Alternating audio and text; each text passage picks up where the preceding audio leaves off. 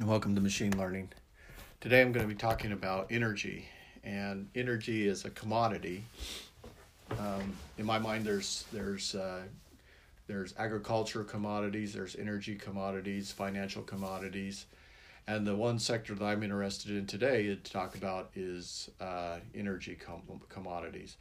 The commodities are really necessary for understanding the way the world works, and the the commodity market is driven by demand, and you can see here in my forecast, I'm looking at Duke and Next Era Energy and Excel Energy, and in forecasting, what we are trying to do is you can use a move ahead, MA, moving average, and you can look slightly ahead. So you can take numbers, kind of almost like a rolling average or a window, and then use the statistical probabilities to calculate what you think the future of the stock trend might be. But in understanding, like if we were building a portfolio for energy, the things that I'm interested in is I want a strong demand where there's a lot of optimism towards that particular commodity. So in the field of oil and gas, if the economy is doing well, the consumption of oil and gas and coal is going to be strong. And because of the strong demand, there's going to be good earnings, and with the good earnings, the reward the investors, and the investor reward is going to reflect in the price. And we'll see, and that's basically very true of what happens is that when you look at these three companies, Duke, Next Era, and Excel, their dividend growth is positive. And the ones that had the strongest dividend growth were Duke, followed by Next Era, followed by Excel, and they had a positive trend in their returns. So, and the way you can go to Yahoo and you can grab their data. Now, one way I like to do things is I like to resample the data and move it into like quarters or even yearly. And the reason why is I want to hold on to these particular investments or these particular ownership into these companies for a certain length of time. And I don't want to be trading in and out. I want to trade maybe once every 5 years or so, and accumulate and let the demand for that commodity appreciate faster than inflation. And that's the new strategy in my mind is how do you win against inflation? Well, you have to have growth that exceeds the inflationary rate. And so that's why commodities are so valuable. And I really appreciate some advice that I received at one time to study dollar, stocks, and commodities, and the important thing is to understand how these three components of a triangle, you could say, work together. So when you have high inflation, how do commodities help you? Well, it's a defense against inflation. So those commodities will appreciate in price as inflation increases. So what is the fundamental of investing? Well, then fundamental investing is earnings. And I really like companies that have earnings because you have a fundamental foundation to build your portfolio on. You're not basing it on speculation of price movement. You're not trying to capitalize on small gains in price or losses in price. Because the big problem in that is that you can't know the future, and so attempting to predict the future on price alone is an impossible feat. In fact, when you study portfolio theory, one of the things that you're looking at is whether or not the system is random noise or white noise or a random walk. And and as you look at that, if it is a random noise or a white noise or a random walk, then those trends are unpredictable. So I'm looking for stocks that have a predictable trend in their dividend earnings and also predictable trends in their price appreciation. So if I invest, we'll look in a moment when you buy 1,000 shares of these stock, how they did since 2017 moving forward, and real interesting. Another thing that we can look at is correlation. How do these dividends correlate? So in the process here, I can see that if I were comparing Duke to Next Era Energy, that there was a 92% correlation. So that's phenomenal. If I were to put those two stocks into my investment, that I would know that in the energy sector that the players, the key players, are moving together. All right, so another thing to look at is the percentage change. And percentage change, what it does is it lets you know positive or negative change from the previous period or interval. So you kind of think of it as lags. So in the previous lag, how did I change positive or negative, and what percentage was that change? And then I can accumulate those changes, and I can get an idea of positive or negative growth and the trends that are on there.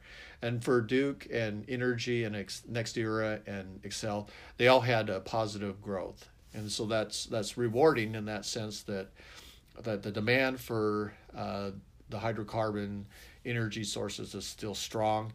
The only thing that could disrupt them is government regulation and penalties for carbon emission, and that could cause a lot of pressure against these companies, but it doesn't seem to be impacting at this point.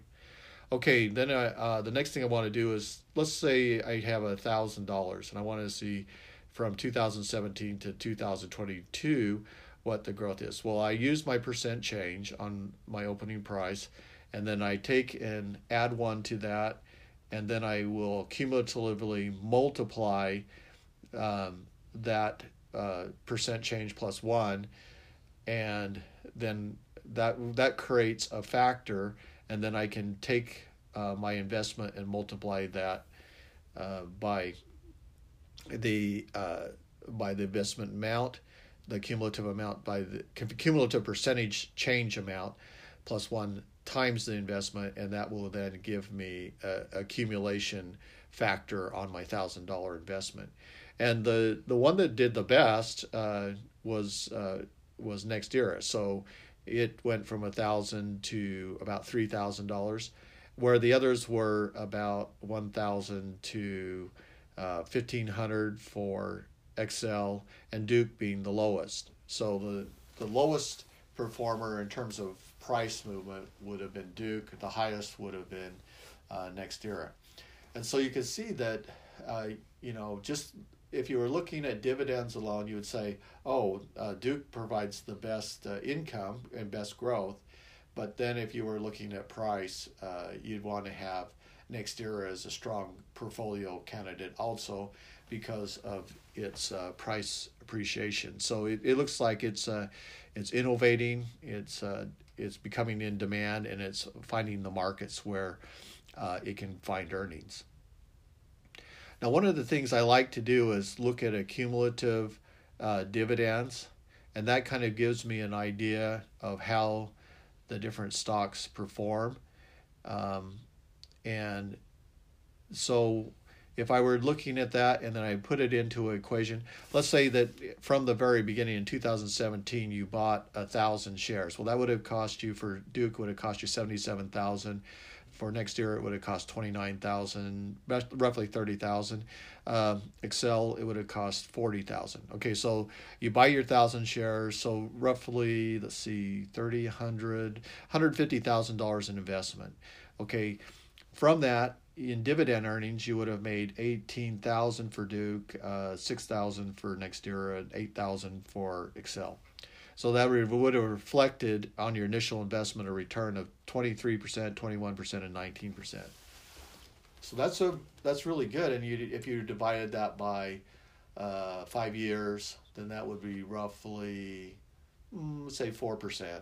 Much better than performance than the bank, and with relatively good probability. There's good confidence bands. You can build your confidence bands in your forecasting, and it kind of gives you a good feel about the safety of that portfolio, because risk management is trying to reduce your dispersion factors. There always is a dispersion factor, like in 2008, 2009, we saw with the subprime meltdown that there was big problems in the financial market with the things related to bonds and the securities that way, which was creating uncertainty in the valuations of those assets.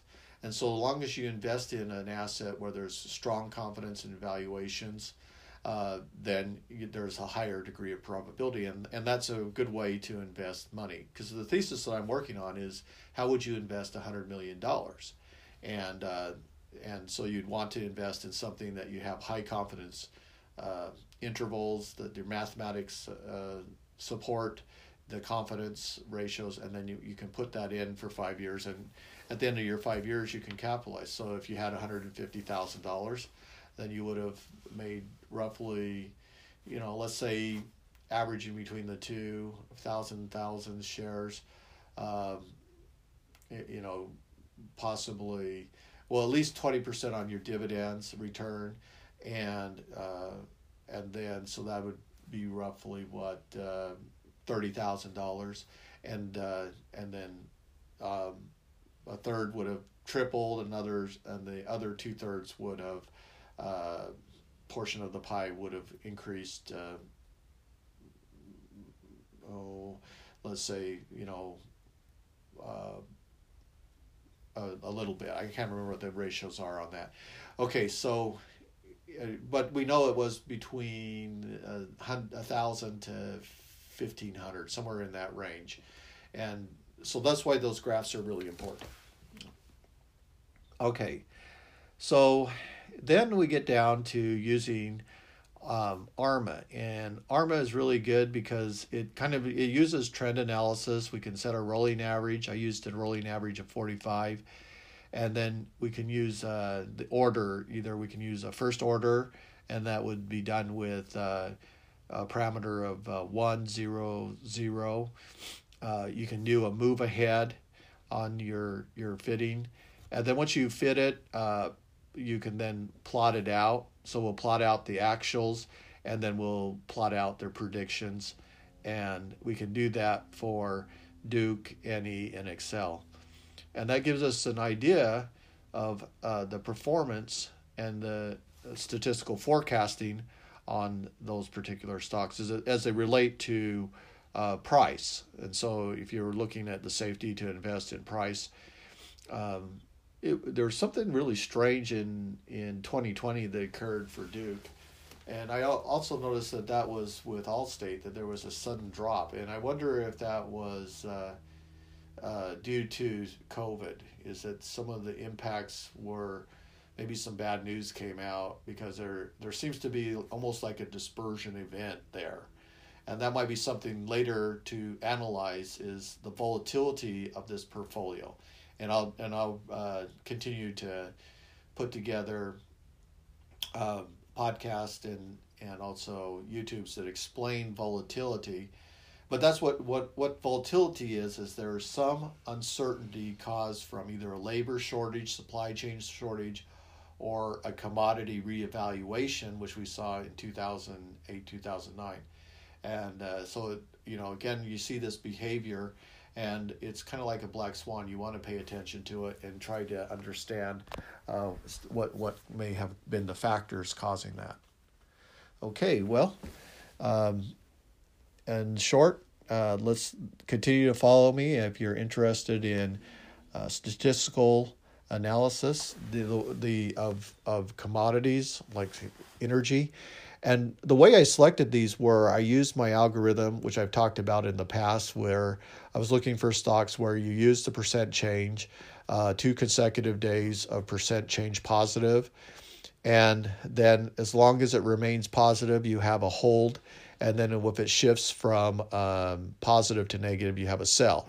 And then you count the frequencies of how many buys that you have, how many sells that you have during a year, and the stocks that have low number of buys and low number of sells and large number of holds, you want to look at those stocks because they reflect a very strong demand for that particular service or commodity or product. And those are stocks that I like because I can now build a confidence interval. I can build a dispersion analysis, and then I can get some confidence intervals statistically on how they will perform, and then I can also get a idea on a forecast of how much money I can earn, because that's what business is a return on your investment. If you have a positive return on your investment, then you can stay in business. If you have a negative return on your investment, you cannot. And that's the same with portfolio management. You can accumulate and build portfolios if you have earnings or returns that are positive. Otherwise, your investors will substitute and go somewhere else and make money.